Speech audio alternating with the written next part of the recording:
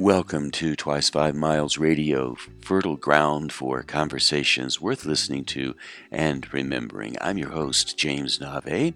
We're always broadcasting this show first on WPVM LP Asheville 103.7, streaming online globally, WPVMFM.org, the voice of Asheville, heard all over the world, and on other community radio stations like KCEI FM, Cultural Energy Radio, out of Taos, New Mexico.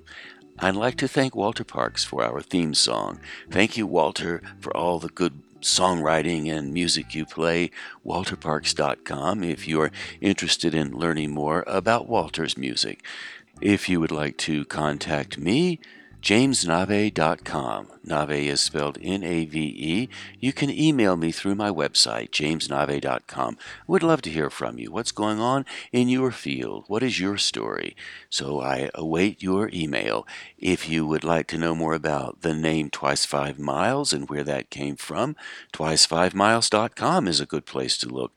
There you'll find not only the answer to the question, where did Twice 5 Miles come from, you'll also find little tidbits that will help you get your creative work over that finish line. If you have been listening to this show for a while, you know that I interview people from all walks of life. Most especially, I look at the creative walks of life. Occasionally, I depart from that. Today, I'm staying in the creative lane with a wonderful, brilliant poet named Cathy Linh Che. I met Cathy a few years ago in the poetry scene in the New York area, and we've stayed in loose connection over that time. And when I reached out to her and invited her to be on this show, she said, absolutely, I would be happy to. And so on that note, Cathy Linh Che, welcome to Twice 5 Miles Radio. Thank you so much for having me, James. And what I would like to do to start this conversation, I would like for you to give us a bit of a reflection on what you would like us to know about you. Who are you? How do you function in the world? When you wake up in the morning, what do you think about? When I wake up in the morning, what do I think about? I think these days I'm thinking a lot about the pandemic, what it means to make a life, what it means to find joy, happiness in a time when there's so much death around us. My parents lived through the Vietnam War, and during that time, I believe people were making comparisons early on in the pandemic where American soldiers lost 60,000 people over the course of America's longest war. Just to think that we've arrived at this place and the way that the pandemic looks, it isn't something that we can fully process in quite the same way. It doesn't look like any of the narratives of disaster that we really know of. So that's something I think about. What does survival mean when people are living this kind of low key, quiet life that requires some sense of isolation, some sense of the limits of the body's ability to handle not having human company? During this time, I am thinking a lot about poetry and its role in my life personally and what it means to make a life where that can be at the center when you have all of this other demand around you with time and capitalism and self-care, which is such a strange thing to think about because our governments and our systems and the ways that our family structures have evolved and generated this kind of lack of care. I have to make this checklist just to make sure that I'm taking care of myself. So those are things I'm thinking about. That's the daily morning talk. There's other things that I think a lot about too. Well, that's a great place to start. Mention the reality of people dying from COVID. There's an invisibility factor about that. You actually don't see it. I know you mentioned your parents in Vietnam. That was a very different kind of rigor, if you will, where it was right in front of you. It was in front of a lot of people in the world. So, how are you able to take this sensibility and turn it into art? Do you do that, or do you just think about it and later you work with it? Yeah, I love that you asked the question about visibility and invisibility. Vietnam was a very visible war. It was captured in photographs. The iconography of that war are very present. Somehow, what I think of when I think of the pandemic are these charts and graphs that we refer to periodically. The Johns Hopkins Center has a worldometer with just a set of numbers, a world map where things are hot spots and just the numbers rising over time. So it becomes very mathematical. It becomes very intellectual. Part of it is also our grieving becomes confined over Zoom. You're not situated in proximity with other bodies, or you don't see other bodies in proximity with one another so that they can grieve together, can do the rituals of holding one another, hearing one another, touching one another. So within our community, we had a writer pass away due to COVID, New York City public school teacher. She was 31 and she had just gotten an agent. She was Cambodian American. And she had a novel that she was finishing. And I just think about what that would have meant to so many Cambodian Americans. I grew up in Long Beach, which is the largest population of Cambodians outside of Cambodia itself. So there's a huge population that I grew up alongside, basically of different types of refugees and different types of marginalized people escaping from one type of violence or another. I do think that there is something disembodying about this time. And I think that what writing does is, at its best moments, it brings me back to my body. It gives me chills. It gives me pleasure. It gives me sadness and joy, and it connects me back. I think that's part of what I'm thinking about with this time. Our friend Ocean Vong, Mm-hmm. he mentioned a title that he thought I should use for a poetry book once. He said, "You should call your book Felt Absence." Mm. And I loved that idea, the invisibility of things. And then that's what happens here in this COVID time. I think we are collectively feeling the absence of those who are passing on, even though we don't see them. Somehow we psychically pick it up in the collective consciousness. Mm-hmm. Yeah, I agree. I agree. That's really beautiful. This idea that is something also communal happening. There's a way that this pandemic has not left anybody untouched. And nobody's life has been not changed in the US, at least. I don't think a single American can say that their life has not been affected or changed in some kind of way. And I suspect that's probably true all over the world.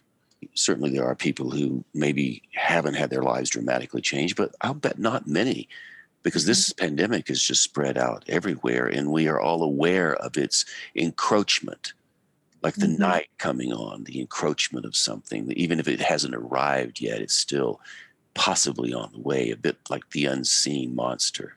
Mhm. Yeah, I that's another amazing factor. It doesn't know borders. I mean, there are national policies that sometimes affect how many people die. The disease certainly did not really leave anybody really alone. Turning back just a moment to Cambodia and your heritage, most people who remember the Vietnam War, they remember Vietnam, and it's been a long time ago now. And yet, wars never really leave the immediacy of the historical memory of anyone who was involved. Cambodia also experienced the war of Southeast Asia in dramatic ways. How does that still affect you and the work that you do now as a poet? My parents are from Vietnam, but Cambodia is our neighbor. And there's a very complicated history with Vietnam and Cambodia, in that where my parents met in Saigon and South Vietnam, that which, became South Vietnam as North and South split, it was once Cambodia or Kampuchea, right? It was land that Vietnamese people had seized, taken, colonized. There's a history of violence there that I can't ignore.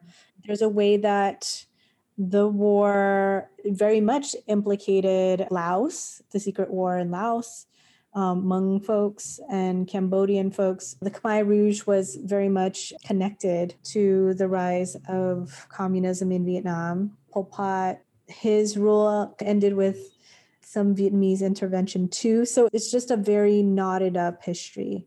And the other aspect is my father is from an indigenous group that was taken over by Vietnam. In the central Vietnam, there was the kingdom of Champa. And so my last name is kind of unusual for a Vietnamese person. It's CHE. That's what all people in the kingdom of Champa were named by the Vietnamese for a while as a way to distinguish them. It was a matrilineal culture.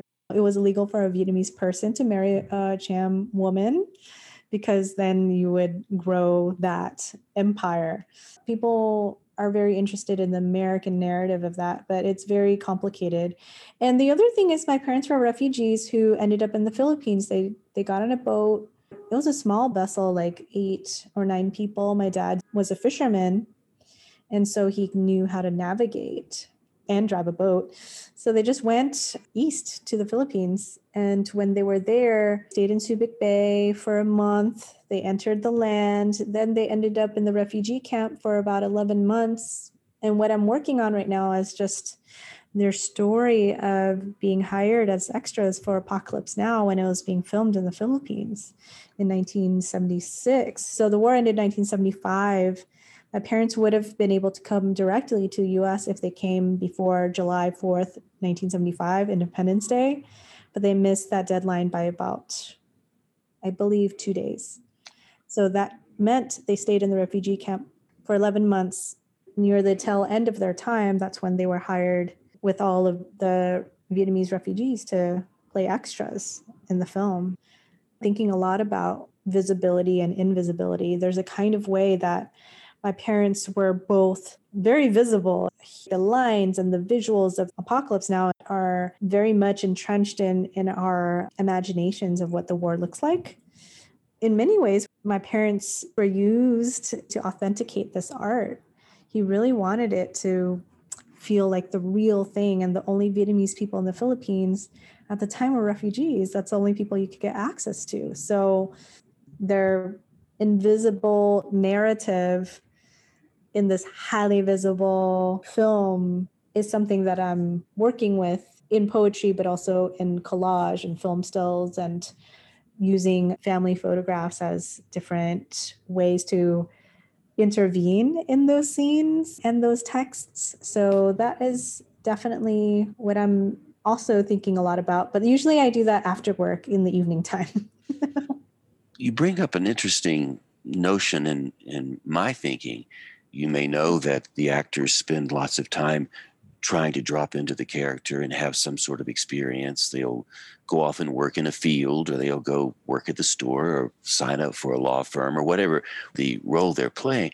So these folks, your parents and the other refugees, they didn't have to do much character development. They probably brought the memories to the set. So I imagine there was a fair amount of energetic action happening even with the extras. Yeah, they didn't have to do a certain type of life research, but it's interesting. So some of the characters track really closely to their lives that they had to play. Even though they were extras, they had assigned roles, right? So one set of characters that they had to play is in the famous napalm scene where Robert Duvall's standing and giving kind of like his soliloquy about napalm.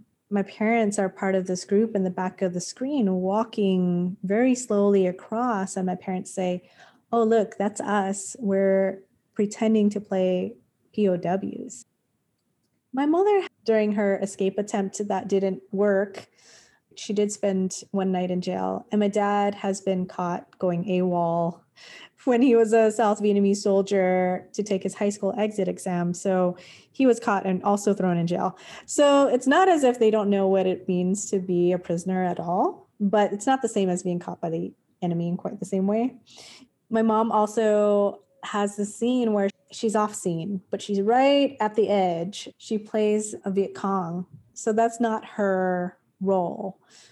So, on some level, it is people who you've imagined or seen very closely, but there is some character play happening, I suppose. My dad was playing an interpreter for the US. He was not exactly in that role. So, I suppose they were placed into these interesting scenarios. I'm sure that filming for such a major blockbuster and the amount of sitting around and then jumping into place and sitting around and jumping into place must have been a different experience, certainly.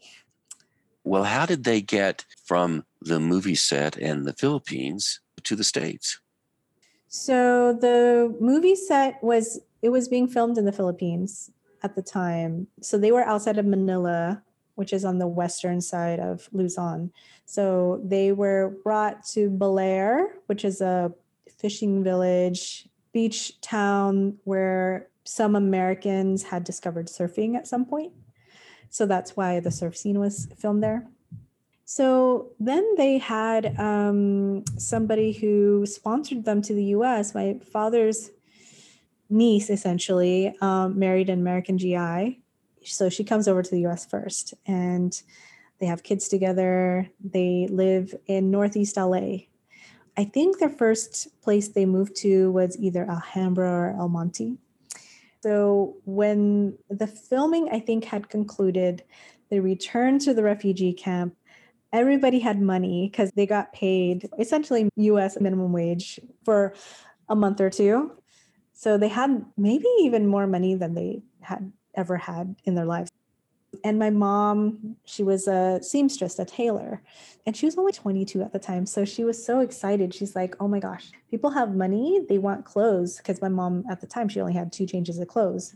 So she said, in the middle of this scheme where she would take orders to measure, cut, and sew shirts and pants, they got called to come to the US. So they boarded a plane that ended up in Hawaii on a layover and ended up in LA. But she said, oh, if only I could have stayed a little longer, I would have made so much money. She would say, yeah, like people would pay me a whole dollar for a shirt. And I'm thinking to myself, actually, when she moved to the US, she got a job immediately at a garment factory. She was a garment worker in downtown LA. She's getting paid, $2.10 an hour minimum wage. When you work in the garment factory, you're sewing clothes really piecemeal. It's not the same as being a tailor. And you were born in LA when they were living there? My parents came to the US in 1976. My brother was born a year later, 1977. I was born in 1980. I grew up in Highland Park, which is in Northeast LA. Then I grew up in Long Beach until I was 18. I moved when I was 10. And Highland Park was very formative to my life. And I've only more recently accepted Long Beach as being very formative as well to my life and my life experience and my knowledges. So, as a poet, how did you get started in that artistic expression? So much of what I've been describing is my parents' life stories. And so my parents are incredible storytellers. At the kitchen table, they'll launch into a very intricate story and they're collaborating on this storytelling experience together. That is what started me in terms of becoming a writer. I think so much of writing in my young life was just absorbing and listening to them and their rhythms, and not just rhythms, but I suppose I had a lot to write about because I was listening to their lives so carefully. So I think that is a major component of what got me interested in poetry. Why poetry in particular is a big question. I don't know in particular, except that it just always made sense to me. I remember in school, whenever we needed to read or write a poem, it clicked instantly, and it was the most exciting thing I could do in that moment. It always felt like magic. It always felt like a spell. And sometimes this happens in prose, but sometimes it doesn't. Sometimes prose can be a vehicle to get from one place to another, whether it be plot or an idea. But poetry feels like it's about the language itself, it's about the magic itself. So I mean, there are moments when I pull out that aren't a poem. So I used to love reading my brother's comic books. And there was a line I just remember very specifically. Oh, revenge is a cruel mistress. I was like, what does that mean? It was in an X-Men comic. But I think I was always snatching phrases and words that made me reveal something that was mysterious about life that I wanted to know more about, or it would stop my heart. I would write over and over again this poem by E. Cummings. This is when I was in high school. Since feeling is first. I don't know if that's who I am, but it's maybe an aspiration to who I want to be. I loved Langston Hughes.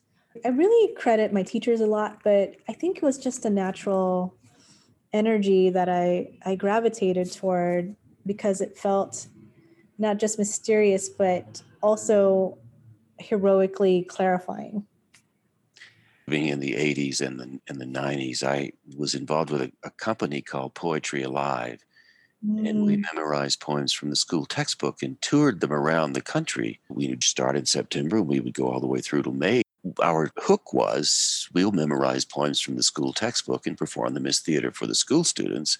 And so as a result, I memorized 600 poems at least because the teachers would send requests.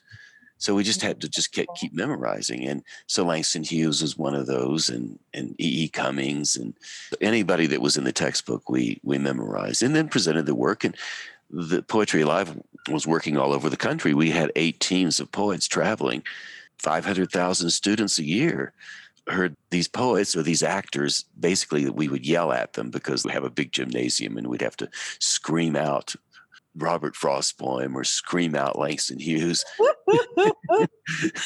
But and it was comical in a way, but it also gave all of us, myself included, a great sense of how to handle those wonderful textbook poems. And on that note, I was wondering perhaps maybe you might have some pieces you'd like to read for us. Do you have anything available that we could hear? Sure, maybe I'll get back to you on that. But I want to respond to you about that performance work that you did. What a difficult task and what a blessed task it seems to me. My very first job out of college, I was working for minimum wage at a daycare slash preschool. And I would sit a child in my lap, actually, and she was 3. The book she always wanted to read was a children's book of poems. It was specifically in Long Beach, and the person who was running the daycare was a Black woman, and she wanted the Black children that she tended to have access to Black poets. So we would read Langston Hughes, we would read County Cullen, we would read Gwendolyn Brooks. And so she would plop herself in my lap and put this book in my hand and be like, read to me. It was very thrilling. I had abandoned poetry for a little bit to become a high school English teacher. And so it made me feel like poems in that moment were so alive. The 500,000 students that you reached, and it was hard to reach them. Well, I have some questions. One, in Vietnam, everybody memorizes poems as part of your grade school curriculum. That's not really done anymore. And I think that memorizing poems or memorizing literature in general is amazing because I have these lines that come to me when life presents itself with this occasion. So I was walking and telling a story to a friend, and then he mentioned a passage from the Bible. And he's like, oh, you know what this reminds me of? It's like, this is what you need to do. You need to say to this moment, get behind me, Satan.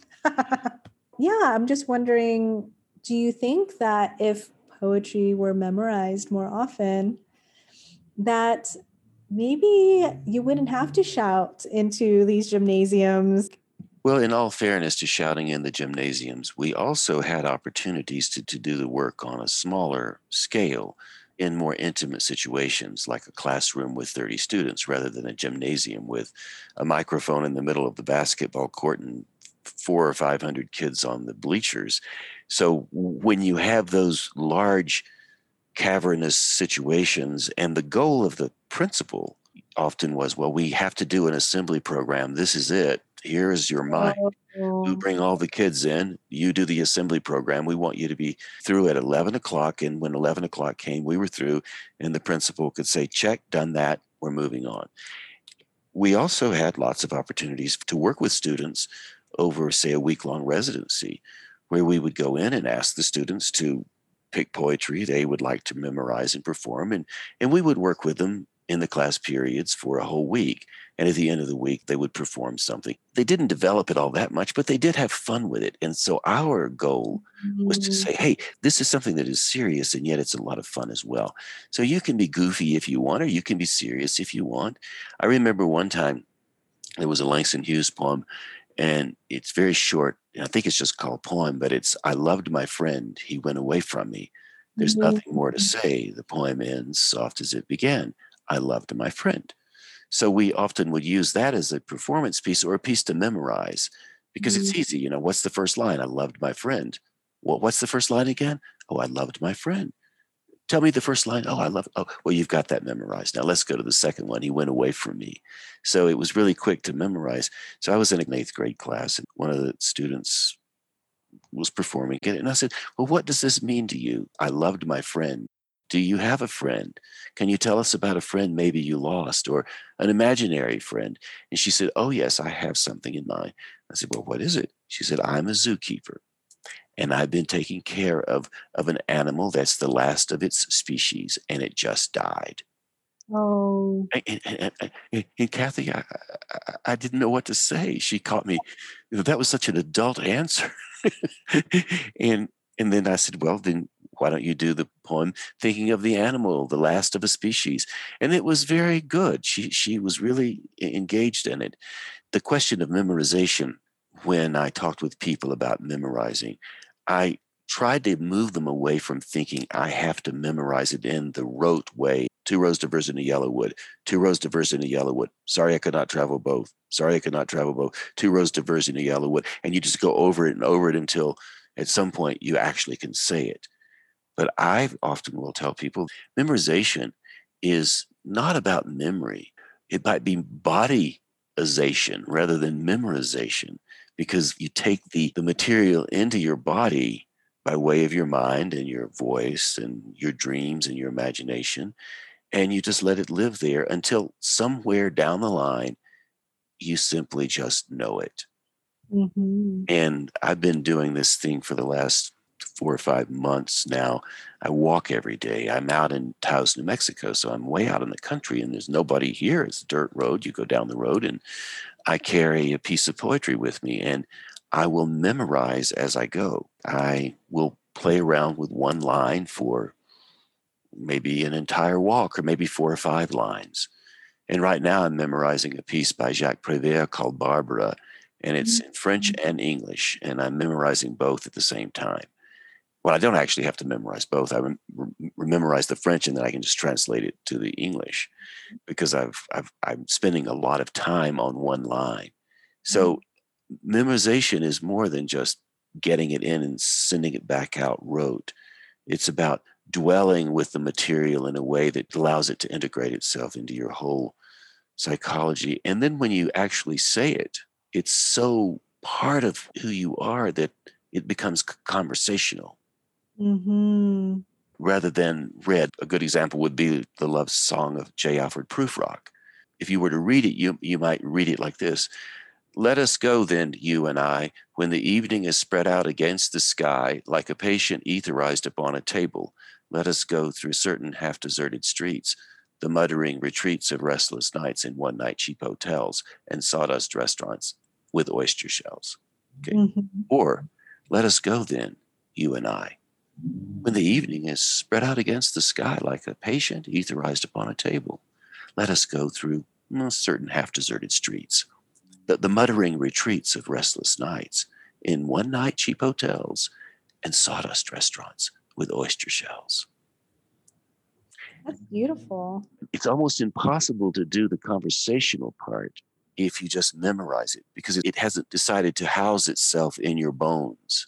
Mhm. Mhm. And there you go. That's a bigger view of memorization than a lot of people have. Yeah, and it really allows your body to inhabit the words and your life to inhabit it. I love it. I was just thinking what a beautiful life it is to go and memorize a poem as you walk every day. My French class in college, we read a Jacques Prévert poem. I remember being so moved by this poem. It's very simple. I remember my French teacher saying, in France, you'll have poems taught as a treat. It's like dessert. I love thinking about that. I learned how to speak some French when I was an adult returning student and went back to college when I was 31. I didn't have any French before that. So I Mm. have been around French a lot, and I've spent maybe a total of 3 years in Paris. So I know the energy of the language. Even so, it's still difficult to get the words quite right. I'm quite Americanized when it comes to Oh, French. I have a terrible accent, as you can tell, but okay, I have the poem Déjeuner du matin. Do you know this one? No, but please, let's have a little poetry in Right. French. Let's try. This is so scary for me, but here we go. Déjeuner du matin, Jacques Prévert. Il a mis le café dans la tasse. Il a mis le lait dans la tasse de café. Il a mis le sucre dans le café au lait avec la petite cuillère. Il a tourné. Il a bu le café au lait et il a reposé la tasse sans me parler. Il a allumé une cigarette. Il a fait des ronds avec la fumée. Il a mis les cendres dans le cendrier sans me parler, sans me regarder. Il s'est levé. Il a mis son chapeau sur la tête. Il a mis son manteau de pluie parce qu'il pleuvait. Et il est parti sous la pluie sans une parole, sans me regarder. Et moi, j'ai pris ma tête dans ma main et j'ai pleuré. This is like the Langston Hughes poem in some ways. He poured the coffee into the cup. He poured the milk into the cup of coffee. He put the sugar into the coffee with milk with a small spoon. He churned, he drank the coffee, and he put down the cup without any word to me. He lit one cigarette.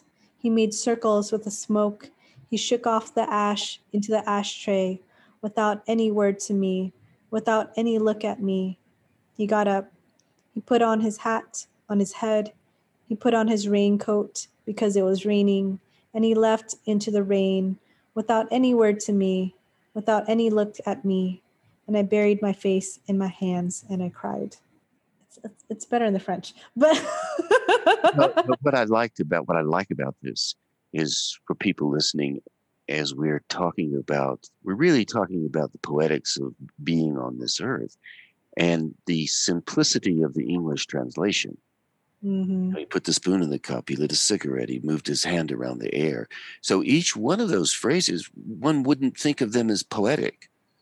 And yet, when you put them all together, even though the English translation lacks the poetics and the musicality of the French, you still have a sense of something going on beyond just Mhm. he lit the cigarette. And to me, that's the essence of what poetry is all about. There's something going on, something magical, something beyond us that we sense but we don't see. Back to the invisibility part.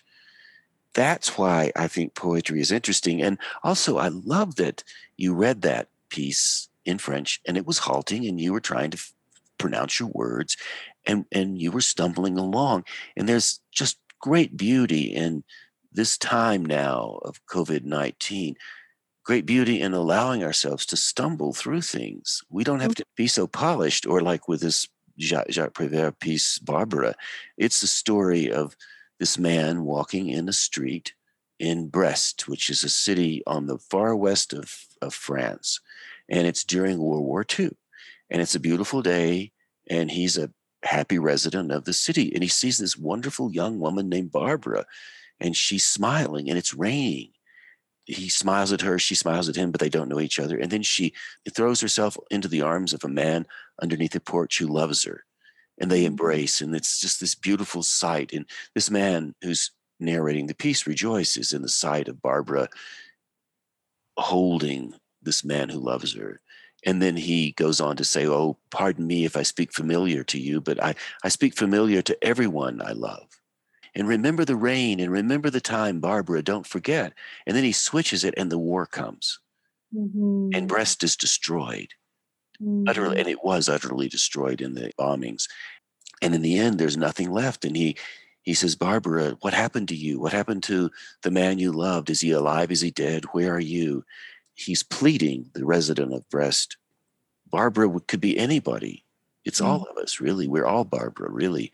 Please Mhm. don't forget the beauty, even though the place is ripped apart and there's nothing left of Brest. And that's the story. And it's a wonderful recitation that Jacques Prévert does on YouTube.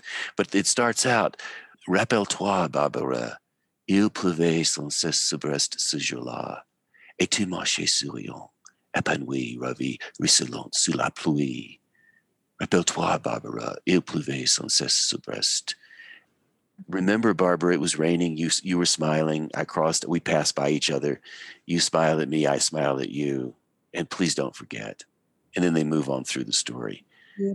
And Beautiful. so at some point in my work, I will eventually have the words more or less as accurately pronounced as an American can do it, albeit still uh, limited.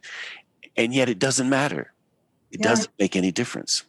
I love it. I love that I love that you're memorizing a poem in French and it's true. We stumble through because it's not our language that we're using every day, but it is beautiful because I don't know, there's something amazing about other languages to me.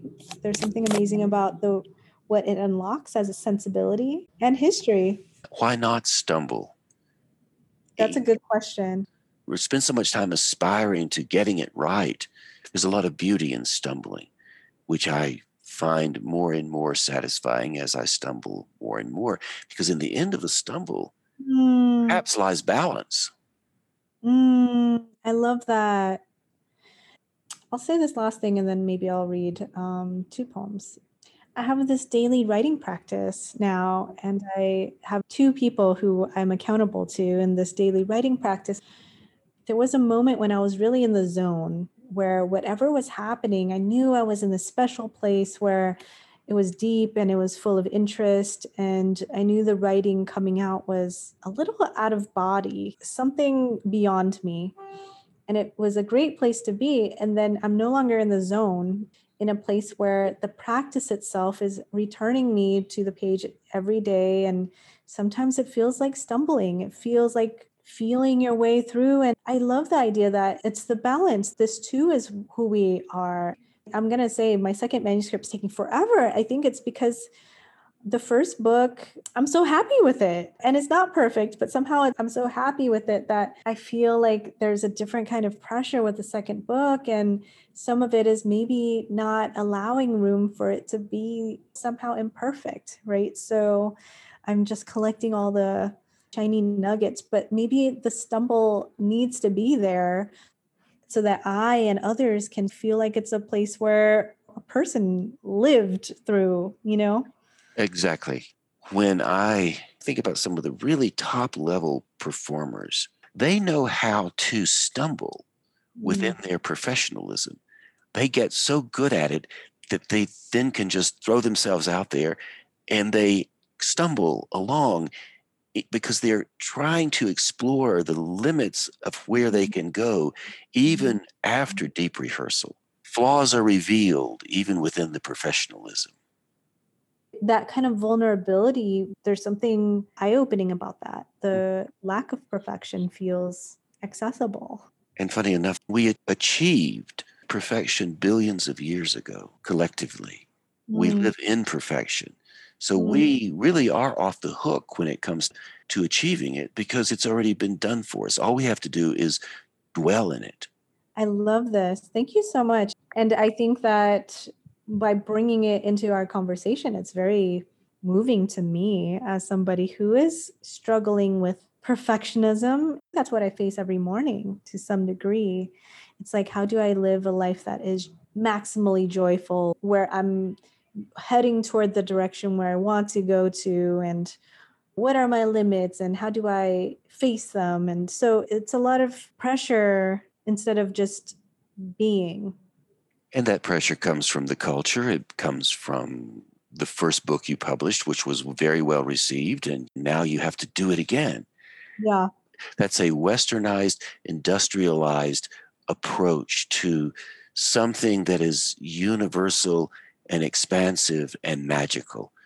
Magic and perfection go together because they flow like the waves. But if we try to make it happen in our own way, then we're trying to control something that can Mhm. never be controlled. I love that. Thank you so much for that. That means so much to me. I'm going to continue to mull this over because I will say this, that I've been for the past year just, oh, something in my manuscript's missing. Something's missing because it's so polished. I'm going to read two poems from the manuscript that I like very much. This is helpful, so thank you. So, this is a poem that I'm writing in my mother's voice, and it's about apocalypse now. So, I'm reading two of them. Becoming Ghost. I unhook the photograph from its nail, needle the aperture, and find my youth history, a washout of dieting and wedding cake. In those days, I dreamt less of a private bed chamber and more a future without smoke.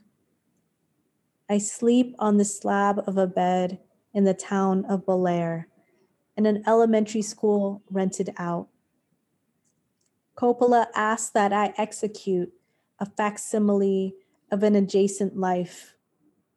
What a relief to play the enemy and to find her, a frightened 22-year-old shooting up at a UH-1 Huey. Revenge foretells my living well. In those days, I was frugal with words, opting to hide them instead like gold poured into a molar or cotton gauze stuffed into a cheek to stave off the rattle bitten into my gums. Becoming Ghost. In Saigon, I wore my Ao Yai side saddle on my husband's Sea Honda, the atmosphere a slurry of exhaust and humidity. My hair dragged like a black curtain through traffic. Engines riled, multiplying. Already it's early. Here, Coppola dresses down, shirtless sometimes, less fancy director, more man of the people, gone mad. The gray waves zipper along the shore. Coppola says, I want it to smell like the real thing. I want to tell him the real thing is a landscape of work and death. The names of our ancestors slack in our mouths, just the art of loving your family line enough to reproduce it. I love that line, waves zippered along the shore. Thank you so much. Growing up in Southern California, I've spent a lot of time looking out at the water and at the waves. And especially my first book, it was a big part of my life. And water is important to both my parents. They both grew up along the shore. Vietnam has this long shoreline. So my dad was a fisherman. My mom grew up in the countryside. And so they're well acquainted with water. In Vietnamese, the word for country is the same as water. Nuoc, that means water, and it also means country. The earth is covered with more water than it is with land.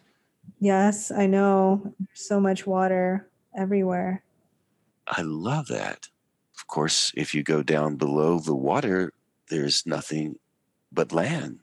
Right? Well, you'd have to have the seafloor at some point. Right. That's So, true. so you still have the earth, but it just has the water on top of it. Yeah, it's just submerged.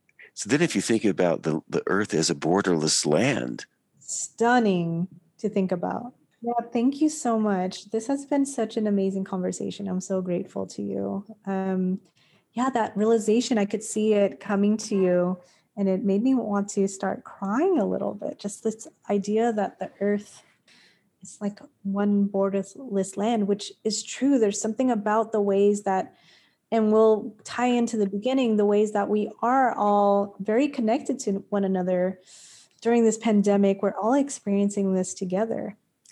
And yeah, poetry must also be, despite the different languages and histories, it must also be a borderless country. So now we close the show with the country, the land, the sea, in the water, and then poetry, all mixed into one.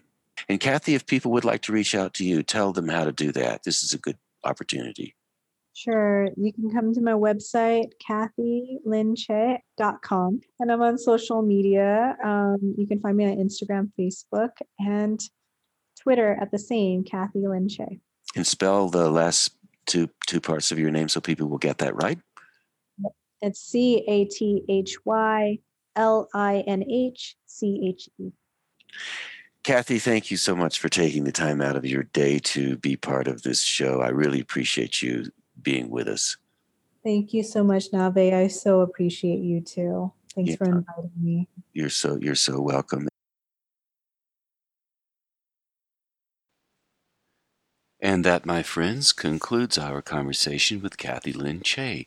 It was a pleasure to explore with Cathy all of these ideas around how to dwell within the poetic sensibilities of language and story. And I most especially enjoyed our stumbling attempts at trying to read French poetry in our American accents. And of course, we could work with French for the rest of our lives and never get the French accents exactly right, which is okay.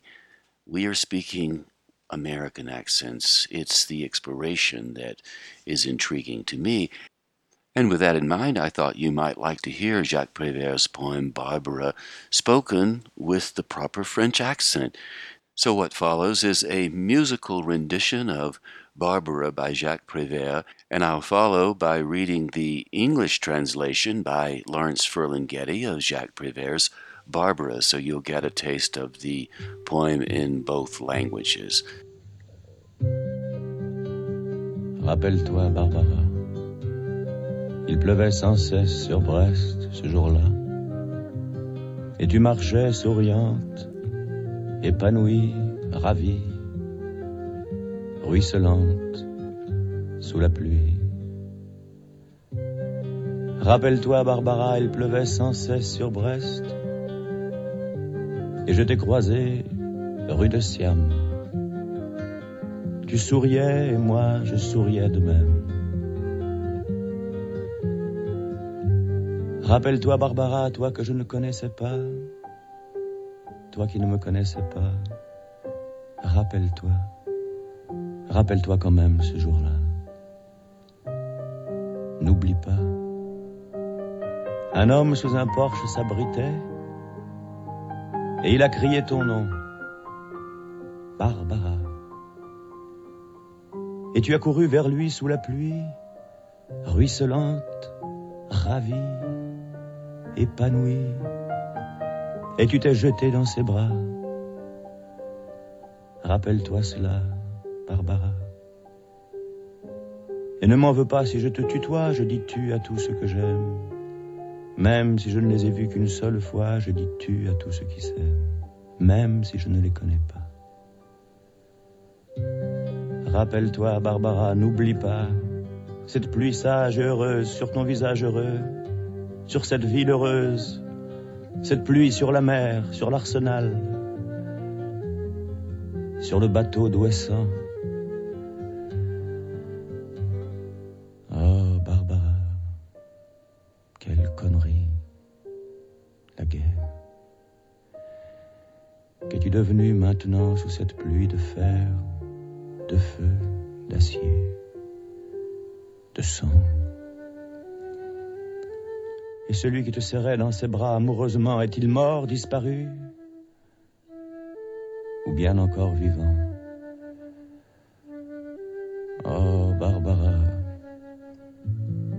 Il pleut sans cesse sur Brest comme il pleuvait avant. Mais ce n'est plus pareil et tout est abîmé. C'est une pluie de deuil terrible et désolée.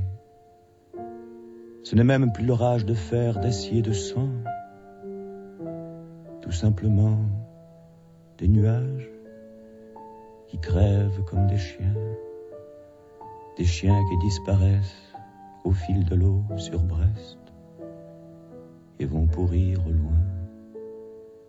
au loin, très loin de Brest, dont il ne reste rien.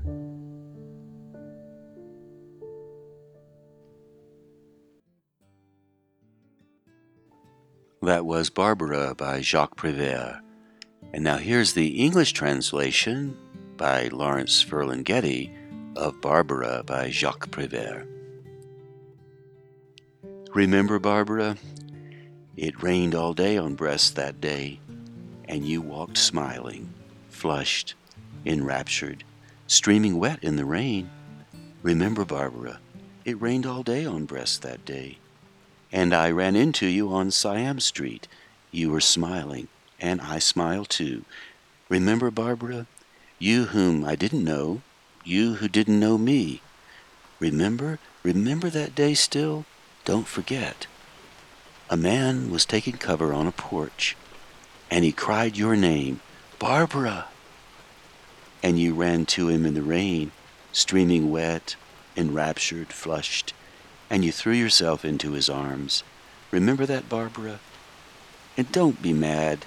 If I speak familiarly to everyone I love, even if I've seen them only once. I speak familiarly to all those who are in love, even if I don't know them. Remember, Barbara, don't forget that good and happy rain on your happy face, on that happy town, that rain upon the sea, upon the arsenal, upon the Doisson boats. Oh, Barbara, what horrible stupidity war is. Now, what's become of you under the iron rain of fire and steel and blood, and he who held you in his arms amorously, is he dead and gone, or still very much alive? Oh, Barbara, it rained all day on Brest today, as it was raining before, but it isn't the same anymore, and everything is wrecked. It's a rain of mourning, terrible and desolate.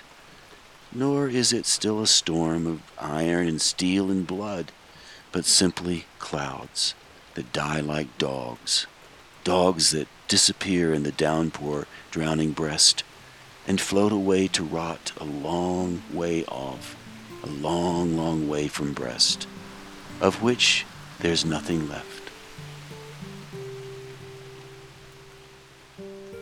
And that was Lawrence Ferlinghetti's English translation of the poem Barbara by Jacques Prévert. Even though the poem ends on a somber note, there's nothing left in Brest after the bombing, just like the somber notes left after the bombing of Cambodia, where Cathy's family came from, and, of course, the Vietnam War, World War II, pick any war, and there's destruction all around. And yet, in Jacques Prévert's poem, Barbara, there's hope, because the speaker, who doesn't know Barbara, is still lifting up the idea that even in the worst of times you'll find love.